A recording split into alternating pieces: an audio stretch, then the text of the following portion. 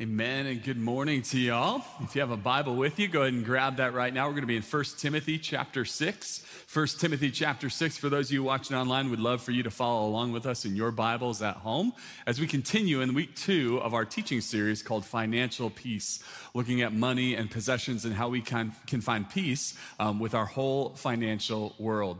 I want to begin this morning with a set of Bible trivia questions for you. And you don't have to answer out loud, but I want to give you some perspective through 2 questions. Here's the first question for you. You can think about the answer. How many Bible verses are there about faith and prayer? Now, it's notoriously hard to categorize Bible verses sometimes to say, is this really about faith or not? But generally speaking, we've got an estimate, and the estimate is around 500 verses. 500 verses about faith and prayer. Likely more than you would memorize in a lifetime, and certainly 500 verses we could consider about what it means to have trust and confidence in God and to cry out to Him in prayer. Here's question number 2. How many Bible verses are there about money and possessions? Do you have a number in your mind? There's 500 about prayer and trusting in God. How many do you think? The answer this morning is 2,350. Now, by no means am I trying to put money and possessions and faith and prayer in some kind of conflict here this morning. All important and good things in your life, all important and good things for you as you grow in Jesus. But my point here is very simple. If God saw it fit 2,350 times to put references to money and possessions, your money and your stuff in the Bible, then it would seem to me that this statement is eminently obvious from the scriptures. That how you handle your money and possessions matters when it comes to following Jesus. That how you handle your stuff, how you handle your money, your income, your wealth, your salary, how you handle your car and your clothes and your shoes matters when it comes to following Jesus. This morning, I want to talk about how you handle the money and possessions in your life. I want to talk about some very mundane, simple, run-of-the-mill things. As I talk about some of these things this morning, like budgeting or saving or contentment or debt, you might fall into a trap. And I want to warn you about that trap before this sermon even begins. The trap is that as I start to talk about some of these very simple money things, that you would have the thought occur to you that this doesn't sound very spiritual. That this sounds kind of boring, ordinary, run-of-the-mill, common sense stuff, and that it's not very spiritual. But before you fall into that trap, I want to remind you that the God of the universe is not just after the spiritual parts of your life, He wants all of it. He wants all of your life, all of your existence, all of your actions, all of your possessions, all of your money. God wants ownership over all of it. He wants you to confess that He is the true owner. God's not just after your Sunday worship or your Bible study or your prayer life. He wants your entire life. So that as you pay your bills and think about your income and manage the possessions and items in your household and in your family, God wants all of that to be under the umbrella of His sovereignty and His authority. This morning, as we work through 1 Timothy chapter 6, I'm going to frame this morning's sermon by asking 7 money questions that wise people answer. 7 money questions that if you are a single individual in this room or listening online, that you should have answered for your life. If you're married in this room or online, I want you to answer these questions with your spouse.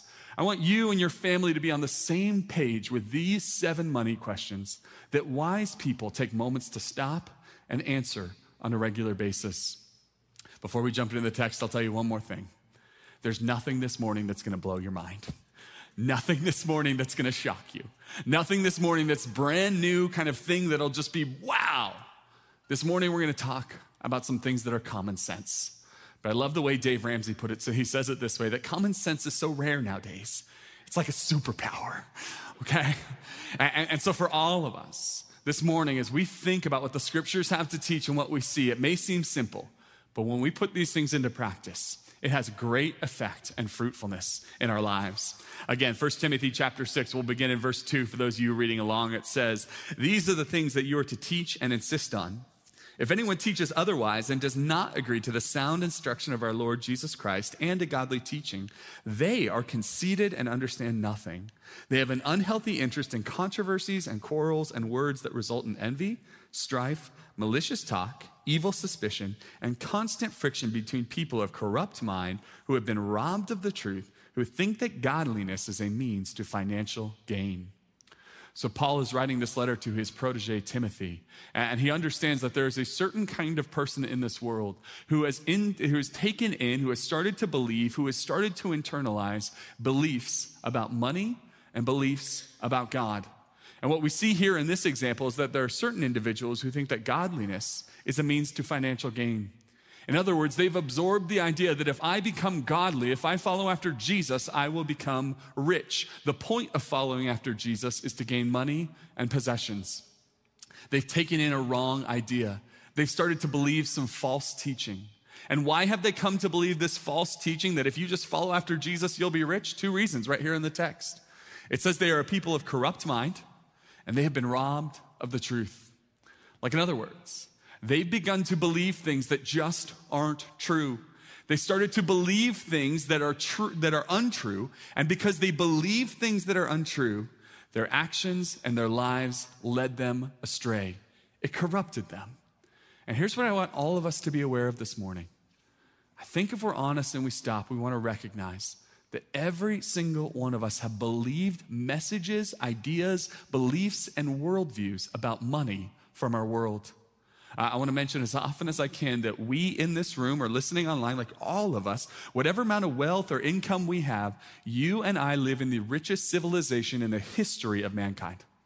The richest civilization that has ever existed. And so it would be naive of us to think we have not believed or internalized things about money that come in contradiction to what the Bible actually says about money. So what do we want to do this morning? Rather than having a corrupt mind and being robbed of the truth, we want to be a people who think deeply about what God's truth says, what God's word says about money, rather than what our culture and the community around us says. So again, we'll go in verse 6. It starts this way. We'll get to our first question. It says, but godliness with contentment is great gain. So in verse 6, he's going to say, hey, to my protege, I don't want you to be chasing after money. Here's what I want for you. I want two things. I want godliness. And that one makes sense to us. We all want to be godly. In our language here, we all want to be like the Son of God, the incarnate Son of God, Jesus, as we live and love like him. Godliness is the obvious one here. But then you'll notice he doesn't say godliness in prayer. He doesn't say godliness in worship services. He doesn't say godliness in knowledge. What does he say? He says godliness and contentment. Contentment. Being okay with the things you have. Being content with the income you have, the money you have, the stuff you have, the possessions you have. Godliness and contentment leads to great gain. And I've asked the question, why put these two words together? Of all of the words he could have put next to godliness, why put contentment? And I think there's at least three reasons. Reason number one, contentment is evidence of trust in God. When I'm content with what I have, it's expressing to God that I trust what he has given from his sovereign hand is good and right and holy from me.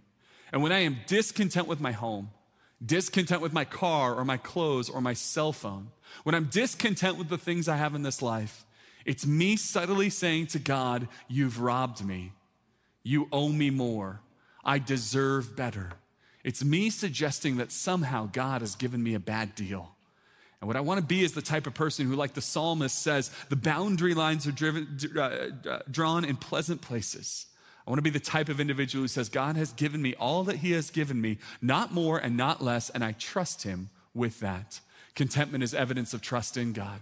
Second, contentment is evidence of gratitude to God. You know how contentment begins in your heart and in mine? It begins with the simple recognition every morning that you didn't deserve any of this. God doesn't owe you anything. You are not entitled to anything from him. You don't deserve it from him. You haven't earned it. Everything you have in your life is a gift from God. The clothes on your back right now, the cell phone in your pocket, the house you woke up in, the car you drove over here, every single thing in your life is a gift from God. And when I wake up just going, God, thank you for life and breath and everything you have given to me today, it stirs up gratitude. And gratitude is what we get contentment from. So contentment is evidence of trust in God. It's evidence of gratitude to God. And finally, contentment is evidence of worship of God. Because when I'm content, I'm not obsessing over the things of this world. I'm obsessing over the creator of those things. In other words, to use Paul's language, I'm not obsessing about the created order, but rather the creator who is blessed forever. When I'm in a space of discontentment, where I just want more and more and more, it creates a desire for the things of this world rather than a desire for God. So what is contentment? Evidence of trust in God, evidence of gratitude to God, evidence of worship of God. Which leads us to our first question out of 7 this morning. Here's the question. When will you be content with your clothes, phone, car, and home? Like, in other words, when are you finally going to be content with your stuff? See, it is so easy to fall into this trap with especially these 4 items where we think if we just get one more thing, we'll finally be satisfied, we'll finally be happy. You see a jacket or a pair of shoes that you really like, and there's nothing wrong with getting a jacket or a pair of shoes, but if you start to think, if I get that jacket, I'll finally be happy, you know what'll happen? You'll get the jacket, and you'll be happy for about a second. But then you'll realize your jacket doesn't match your shirt, so you need a new shirt, right? And your shirt doesn't match your belt, and your belt doesn't match your pants, and your pants doesn't match your shoes, and by the time you get the whole outfit, you're over the jacket and you want a new one. This is the cycle. The cycle is we just think a little more, and we'll be happy. Or I think about this all the time with little gadgets in our pocket, these phones, and I give young people a hard time on this, but maybe some of us have fallen into this trap. You have an unbelievable piece of technology in your pocket in that phone. But here's what happens every couple of years. Like, you have a phone on it, and it's got 3 cameras on it, as if you ever woke up needing 3 cameras. But someday, you know it's coming, and I do too. They're gonna come out with a phone with 4 cameras. And you're gonna be like, I cannot exist with 3 cameras anymore. I must have 4. Why? Because you have been convinced if I get the phone with 4 cameras, I will finally be happy. You're like, gladly take my $1,000 for my happiness, and then you don't find it. Again, when it comes to our clothes, our phone, we fall into this with cars all the time. We think, I'll just upgrade a little bit. I'll just get a little better, a little nicer. And then after you drive it for a while, it's just not that great. You get a new car, you drive it off the lot, which makes it a used car. And then right, like suddenly you're in this place where like nothing's ever good enough. Or we do this with our homes. We kind of upgrade and we upgrade and we upgrade. And then we remodel and we remodel. And again, nothing wrong with buying a new home or remodeling your home. It's just if you think you're gonna remodel your kitchen and that's the end, you'll never remodel a thing again. That's not how it goes. Because then your kitchen doesn't match your living room, which doesn't match your, right? Like, you just have to keep going. And so here's the thing we need to do. We need to just declare at some point it's okay to buy homes and cars and shoes and clothes and phones, but let us never fall into the trap of believing if we just had a little more, then we'd finally be happy. Preacher Charles Spurgeon puts it this way. I love this quote. He says, you say, if I had a little more, I should be satisfied. And listen to what he says. He says, you make a mistake. If you are not content with what you have, you would not be satisfied if it were doubled. Here's the question for us. When are we finally going to be content with what we actually have, rather than falling into the trap that thinking just a little bit more will make me happy? Verse 7, it says, we brought nothing into this world and we can take nothing out of it. But if we have food and clothing, we will be content with that. So one of the things I love about studying and reading and thinking about and preaching the Bible is that the Bible is deeply rooted in real life. Like, there's not, in the Bible doesn't communicate this message of like, you don't need food, you just need God, right? The Bible assumes you need food and clothes, a place to lay your head, a place to sleep. And the Bible assumes you need the basics in life. Jesus even says this on the Sermon on the Mount. He says, your Father knows you need all of these things. So the contention of the Bible isn't you don't need anything, but the contention of the Bible is once your basics are met, you're gonna be okay. And I was thinking about this verse in relation to a series of studies that came out. They started studying about 10 years ago, maybe 11, in 2010. They started studying the age-old question, can money buy you happiness? And here's what happened in the study. They start studying this question, can money buy you happiness? And they're looking at people all over the world. And here's what they found. At the very lowest ends of the income scale, money did start buying more satisfaction, happiness, contentment. But then they found this odd thing in the graph. It started leveling off at a certain income level. And they started to kind of circle that and try to figure out what happened here. And here's kind of the result of all of these studies. If I could boil them down to one sentence, it's that once our needs are met, our wants will not bring more contentment. Once our needs are met, our wants will not bring more contentment. And there is nothing that brings me more joy than when modern studies finally catch up with what Paul was saying 2,000 years ago. This is exactly what he had in mind. Listen, Paul understands you're going to need some things. You're going to need food, you're going to need clothing, you're going to need the basics. But once your needs are met, your wants, the things you desire, will not bring more contentment. Which leads to the question I want to ask this morning when it comes to needs and wants, this ancient division. Here's the second question. What wants have you justified as a need? Which wants have you justified as a need? This is one of these ones where we just want to assume that this is true for all of us, and we can put the question up there if possible. Okay. All right, well, all right. Which wants have we justified as a need? I want to ask this question of each of us because I want each of us to think deeply about the fact that we are so prone to doing this.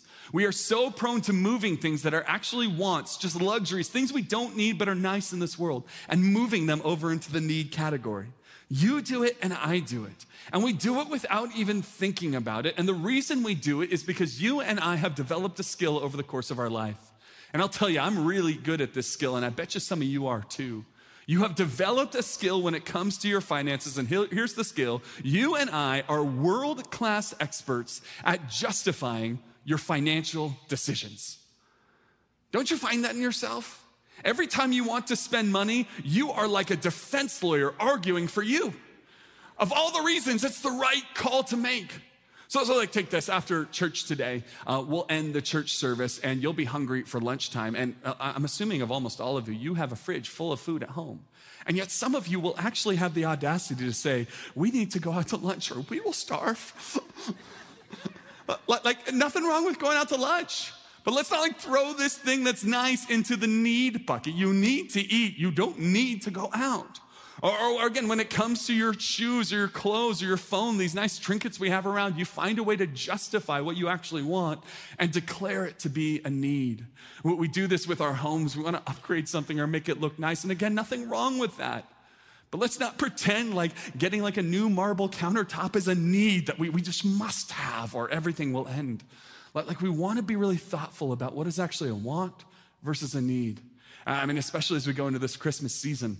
I feel like the entire marketing apparatus of the world tries to make you think everything is a need. Like I must have this new thing or else Christmas will fall apart. My children will hate me. Like you just drop into this thing. It's not the case. I want you to be very careful this Christmas season. Very careful in your life about what is actually a want and what is actually a need and how not to get those two things mixed up. The second question is what things that are actually wants have you moved into the need category? Here's the next question here. The next question is verse 9. It says, those who want to get rich fall into a temptation and a trap and into many foolish and harmful desires that plunge people into ruin and destruction. So I want us to look at the word group here. And the word group we're going to see here are the words temptation and trap. Like in other words, those who want to get rich, those who operate like the world operates, there's a temptation and a trap laid for them.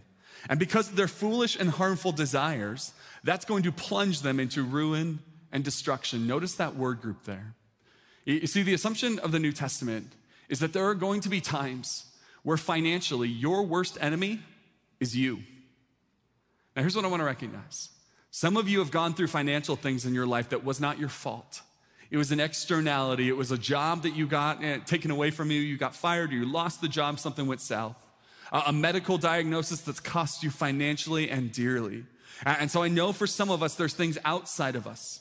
But for almost every one of us in this room, when we look honestly through the history of our life, we will see that sometimes there was a temptation and a trap of foolish and harmful desires inside of us that have led us to plunge into ruin and destruction, that we have been our own worst enemy. And this morning I could cover a million different ways that happens, but let me cover at least two that I think are relevant for us this morning. Two temptations and traps, two ways we can plunge ourselves into ruin and destruction. One has to do with budgeting, and the other has to do with borrowing. Budgeting and borrowing. Here's question number 3. Have you discovered the peace that budgeting brings? Have you discovered the peace that budgeting brings? Maybe the other way to ask this question is, do you do a budget? Do you have a plan? Do you sit down each month and think through what it's going to look like in November and December and January? Do you have a plan? Again, Dave Ramsey puts it this way. He says, a budget is telling your money where to go rather than wondering where it went.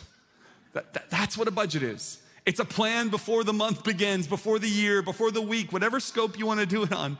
But it's some kind of plan that you put together. And I think for all of us, like the biggest financial anxiety and stress we have in this world is because we don't have a plan. We don't know what we're doing. We don't know what things are actually looking like. And if we're married, we're not on the same page with our spouse.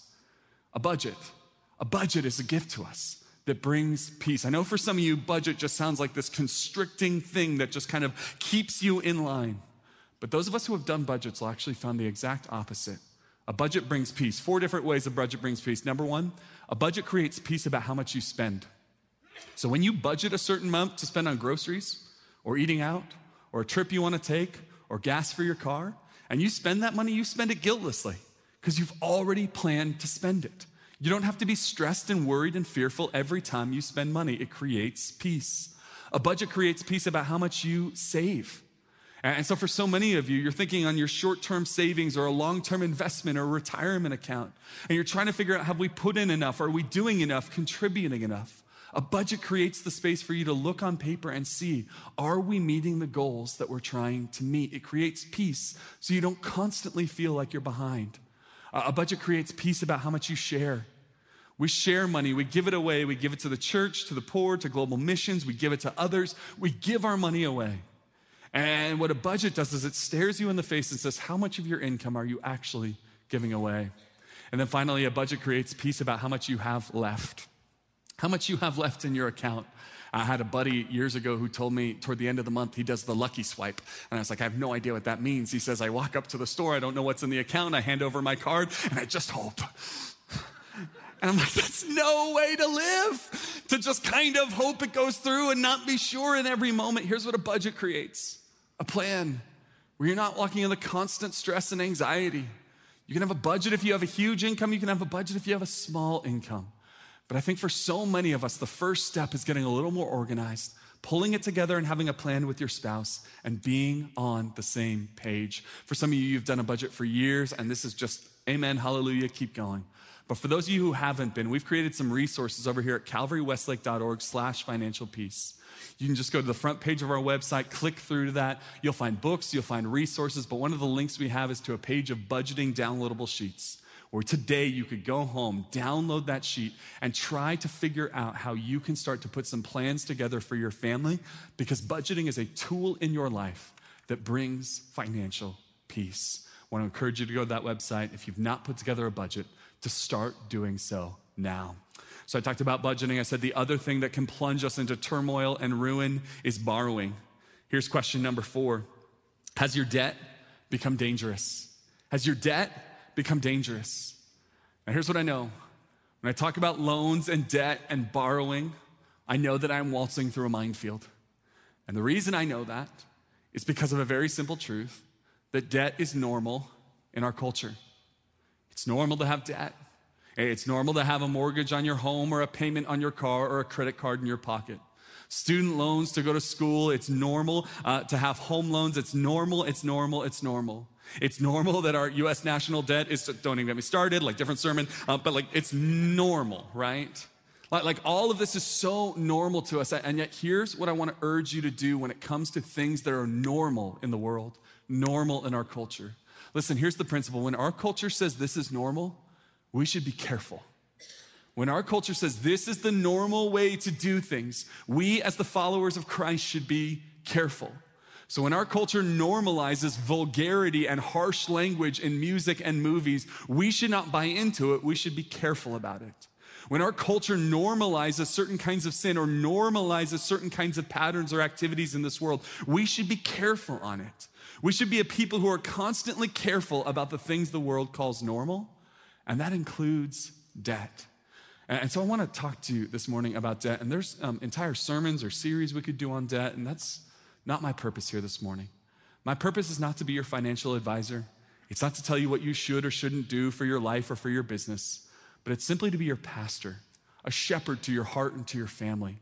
I want to talk to you for just a moment about debt by saying 3 things that the Bible does not say about debt. I think the way we could go through this is just to clear some of the misconceptions about the Bible and debt and allow you to wrestle with this. Here's number 1. The Bible does not say that debt is sin. It does not say debt is sin. I'm not up here saying that if you have a mortgage on your home or a credit card in your pocket, you are walking in sin. The Bible does not lay that command upon you. Romans chapter 13:8 says, owe nothing to anyone, but that seems to be more in a relational context than it is in a financial one. Psalm 37:21 says, the wicked borrows but does not repay. It doesn't say the wicked is the one who borrows. It says the wicked is the one who borrows but doesn't pay back on their debt. So again, I just don't believe this is in the category of sin. I believe it's in a different category altogether, because the second one is the Bible does not say that debt is good. There is no positive reference to debt in the Bible. There is no reference where the people of God or an individual takes out debt and it's a good, celebrated thing. So while it might not be in the category of sin, it is not in the category of a positive good. It's in this middle, murky category that none of us like, called wisdom. Wisdom, where we need to think deeply and carefully about the debt in our life, because the Bible, while it does not call it sin, it's going to talk about debt as slavery, as a snare, as something to be aware of, something that can take over, something that if we're not careful about can actually bring ruin and destruction into our lives. And sometimes we're going to be stuck where we have 2 bad options. Rent in an apartment here in Thousand Oaks forever, or take out a mortgage to get a home. 2 tough options, and I've chosen to take a mortgage on my home. I don't believe that was sin, but I do believe that's created risk in my life that wouldn't otherwise be there. Or when you choose to go to school and maybe you take out school loans. Again, I'm not prepared to call that sin. I'm just saying that's going to take out risk that otherwise wouldn't be there. So again, it's not a good thing. It's not a sinful thing. It's this murky middle called wisdom. But here's the final thing I want to say when it comes to what the Bible doesn't say about debt, and that's that debt is not irrelevant to following Jesus. The reason the authors of the Bible feel a need to talk about debt is because they recognize that debt can have a power over you. Having too much taken out in loans, having too much that you're servicing in debt can actually create problems in your life that not just hit your pocketbook, but hit your soul. Proverbs 22:7 says these powerful words. It says the borrower is slave to the lender. Like, in other words, to be in debt is to have a kind of slavery, a kind of bondage, something that if you're not careful can crush your soul and crush out your desire to follow Jesus. When debt becomes overwhelming, it becomes the only thing you work for and think about and work toward. When debt becomes something that you just accumulate because you're trying to keep up with the Joneses or show off your house or your car or your possessions, it can be something that suffocates the faith and the life of a Christian. Here's the question for you this morning, again, as your pastor, not as your financial advisor. The question is this: has your debt become dangerous? Has it become out of control? Is it becoming a problem that you need to address? I want to go on this way in verse 10. It says this: for the love of money is the root of all kinds of evil. Some people eager for money have wandered from the faith and pierced themselves with many griefs. Now, here's what you and I know. If I were to make a list of the top 10 misquoted verses in all of the Bible, this would be on the list, right? Because here's what you've heard over and over and over again, that money is the root of all evil. But it doesn't say that, right? It does not say money is the root of all evil. It says the love of money is the root of all evil. It's the root of all kinds of evil. In other words, the perception of the Bible when it comes to wealth is not that if you have money, you're evil. The Bible does not call rich people evil. The Bible does not call billionaires evil. The Bible does not call CEOs or business owners or people who make a ton of money and have a ton of business influence, does not call them evil. The Bible simply does not lay that on those who have wealth. The Bible's deep concern is not with the money you have, it's whether your money has you. It's whether your money has your heart. The concern is not money, it is the love of money. And whether you are a billionaire, an uber rich, or whether you are poorer than you could possibly imagine, both individuals can love money more than they love Jesus. And that's the great concern of the scriptures. The great concern is whether or not you will love money. And so here's the fifth question I want to ask this morning, and it concerns this love of money because in the scriptures, the love of money has a word. And that love for money, the word the Bible uses, is greed. The question I want to ask, question number 5, is this: are you aware of how easy it is to struggle with greed? Are you aware of how easy it is to struggle with greed? Now here's what I want to emphasize in this question. Are you aware? Like so many of you heard this and you're like, my neighbor needs to hear this sermon, right? But here's the truth. You, listening to the sound of my voice right now, need to be aware of how easy it is to fall into the love of money and fall into greed. It happens so subtly, it happens so quickly, and it happens in more of our hearts more times than we want to admit. The Lord Jesus himself had so much to say about money because he understood how subtle and dangerous it was. I'll give you two of those verses. Luke 12:15 says this, and he said to them, take care and be on your guard against all kinds of covetousness, for one's life does not consist in the abundance of possessions. Like, do you notice he doesn't just say, take care and don't be covetous? He has to say, be on your guard. Like, post a security guard outside of your heart, because covetousness, greed, the love of money can sneak in if you're not careful. Like, the assumption of Jesus here is that people become greedy, people become lovers of money, people become covetous, not by choice, but without their consent. It just starts to begin to happen in their hearts. They start to fall into this pit. Again, in Mark chapter 4, in the parable of the sower, it says, still others, like seeds sown among the thorns, hear the word, but the worries of this life and the deceitfulness of wealth and the desires for other things come and choke out the word, making it unfruitful. This phrase right here, the deceitfulness of wealth, haunts me. Because the idea is wealth has the ability to fool me, to trick me. Wealth has the ability to make me think I'm a generous person when I'm actually greedy. Wealth has the ability to make me think that I'm not in love with money when I actually am. Jesus understands deeply that wealth is deceptive and that for almost none of us, when I say, are you aware how easy it is to struggle with greed? Almost none of us were like, yeah, that's me. Like, this is the classic tale from pastors, right? We hear all sorts of people come to us with all kinds of sin they're confessing or working through. But still to this day, I've not had someone come up to me and be like, Pastor Brian, my big problem, I struggle with greed. All my money I spend on me, I think about me, I spend it on me, I'm really into me. You know, like, that doesn't happen. And all of us have this struggle to think that we might struggle with greed. And I'll tell you the primary reason that you and I struggle to think, like, we don't think we struggle with greed. Here's why. Most people, including you and me, assume they are not rich enough to struggle with greed. You think someone else does. You think billionaires struggle with greed. You think celebrities struggle with greed. You think people who are CEOs of the companies struggle with greed, and if you're like a CEO of a small to mid-sized business, you're like, no, the big-time CEOs, they struggle with greed. People with private jets or multiple homes, or those people struggle with greed, but not me. Couldn't be me. But this is one of the most dangerous assumptions we make.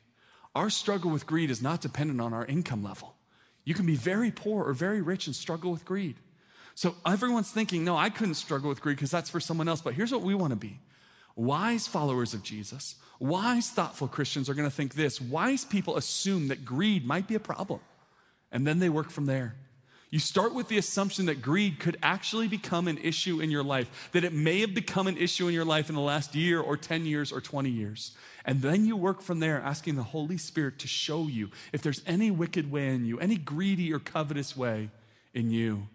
Be on your guard, Jesus says. Be on your guard against all kinds of covetousness, for there is a deceitfulness of wealth that can sneak in. Are you aware of how easy it is for you to struggle with greed? It goes on this way in verse 11.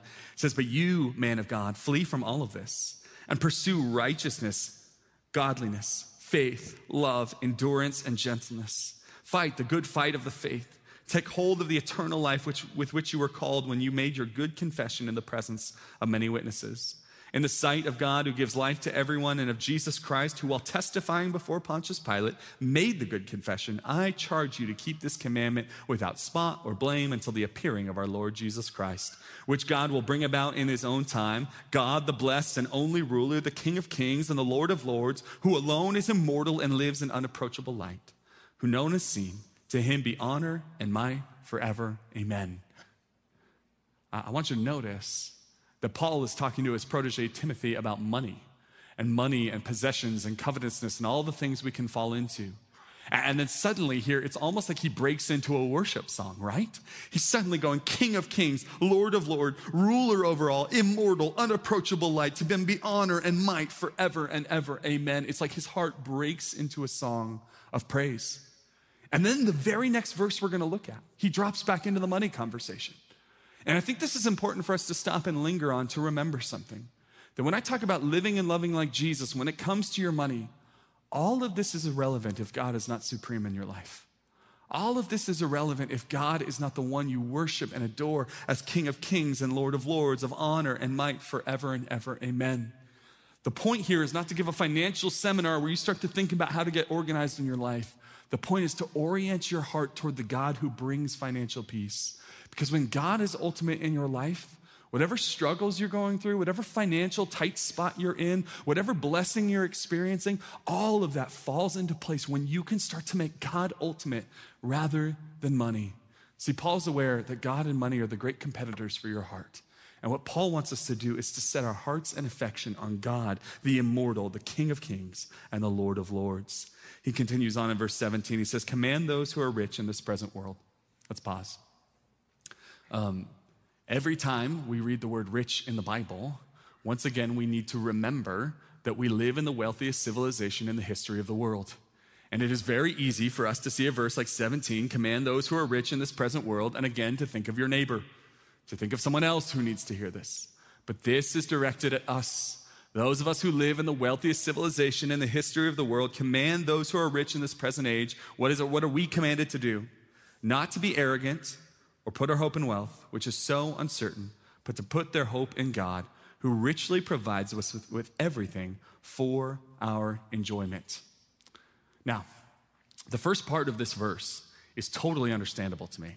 Command those who are rich to not be arrogant. That's a really good thing for us to remember. Let's not be arrogant. Let's be humble. Let's not put our hope in wealth because that's just going to vanish in a moment. It's so uncertain, but to put our hope in God.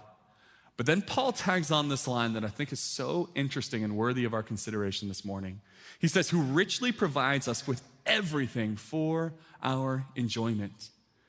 In other words, there's a lot of things we can talk about with money, but maybe one of the things that can be difficult to talk about in the Christian context is this verse, that God actually provides some of the money he gives to us for our enjoyment. I'll put it to you this way this morning. There are only 3 things you can do with money. Here are the only 3 things you can do with money. You quibble around the edges, but this is basically it. You can spend it. You can spend it on groceries or a light bill or a nice dinner out or a trip for your family. You can save it. You can put it in an investment for long-term or a short-term savings account, a retirement account, but you can save it for later. Or finally, you can share it. You can give it away to others. You can give it away to friends and neighbors and your church and global missions and give it to the poor. You can spend it, you can save it, you can share it. And here's my experience, and I imagine you've seen the same. There are people who struggle doing all 3 of these different things. There are some of you who do not share your money at all. Your money is yours. You do not give it away to this church or any missions or anything. You don't give it to friends. You just hold on to whatever money you have. You struggle to share it. There are some of you who perhaps admit that you struggle to save it. You spend all of your paycheck on day-to-day expenses. You don't create margins so you can save for the future, and you know that's become an issue. But then there are certain people, and this will surprise some of you, who struggle to spend it. And some of you know exactly who you are. Like every time you spend money or want to spend money, you just feel like, oh, you got to pry it out of your hand. And I know what this is like. There's times where I just struggle to be like, oh, I don't want to spend because I want to have, I don't want to spend that money. And so for those of you who fall into that first category, who struggle to spend, who struggle to give that money, who struggle to let it out of your hand, here's the 6th question. Am I able to enjoy the money God has given me without guilt? Now hear me on this. If you are the spender who does not struggle spending money, this question isn't for you, okay? like this isn't for you. If you're like the person who's constantly just money flows everywhere, this probably isn't for you.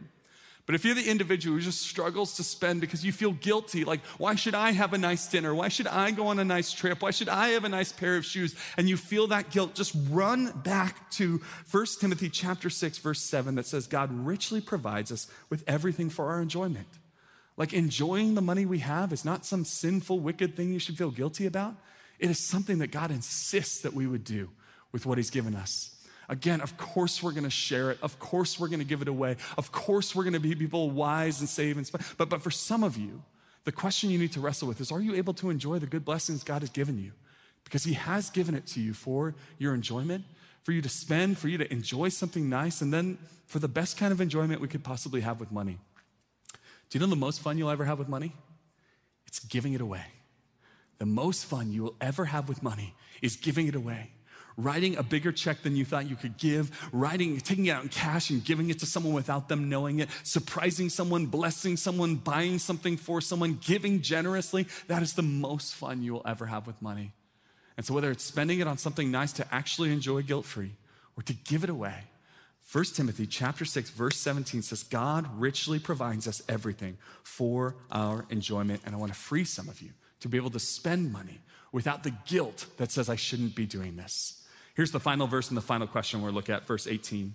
It says, command them, again, the them is us, to do good, to be rich in good deeds, and to be generous and willing to share. In this, they will lay up treasures for themselves as a firm foundation for the coming age, so that they may take hold of the life that is truly life. This sentence that's up here on the screen right now is a legacy type verse. This sentence is the type of verse that could define the legacy you leave for your children and your children's children. You want to be the type of person who is rich in good deeds, who is doing everything with what God's given to you to bless and encourage and serve and advance the gospel, to be generous and willing to share. Like we've not talked this morning about what it means to just be a generous heart and a generous giver, but this is at the center of what it means to have my money and say, it's not mine, I'm gonna give it away. We'll talk more about that later, but I do want us to see in verse 19, it says that they would lay up treasures for themselves on a firm foundation in, what does it say? The coming age. Like the assumption of this text is that there is coming a day where things will not be like they are anymore, where God will make all things new. So there is this coming age, and to make it a little more personal for you, we'll just state an obvious fact. There is coming a day where you will not be here anymore, where you will take your last breath on earth and step into eternity. And the question for you to wrestle with, the question is, what kind of legacy are you leaving for the people who come after you? And the legacy it speaks here is a legacy of good deeds, of a generous heart, and that generosity is toward the work of the Lord, but it is also toward your family and generations to come, generations who perhaps have not even been born yet. This is where I love Proverbs 13:22. It says that a good man leaves an inheritance to his children's children. Like a good individual leaves an inheritance. And that doesn't mean you're leaving $1 billion trust fund. Maybe you will, but maybe you're just passing on the good things to the next generation. Here's our seventh and final question this morning. What steps can I take today that will be a blessing for generations to come? The final question I want you to wrestle with is this. What steps can I take today that will be a blessing for generations to come? That'll be a blessing to my children and my children's children and their children, children that have not even been born yet. How can I change my family tree? And how can I be a blessing to generations to come? This may sound like an overstatement, like what could you possibly do in one day that would actually impact generations to come, but I don't think it is. Because what impacts generations to come are the small decisions we make today when we step out in faith and obedience. And so for some of you, the answer to this question is that you and your spouse need to get together tonight before you go to bed and say, we're not on the same page and it's time for us to get unified. For some of you, you've not made a budget in years, and it's time to sit down and finally make a plan for what you're going to do with your money. For some of you, you need to decide to sell something in your life that's weighing you down, that's like saddling you with debt that you can't possibly afford, and it's time to get rid of it.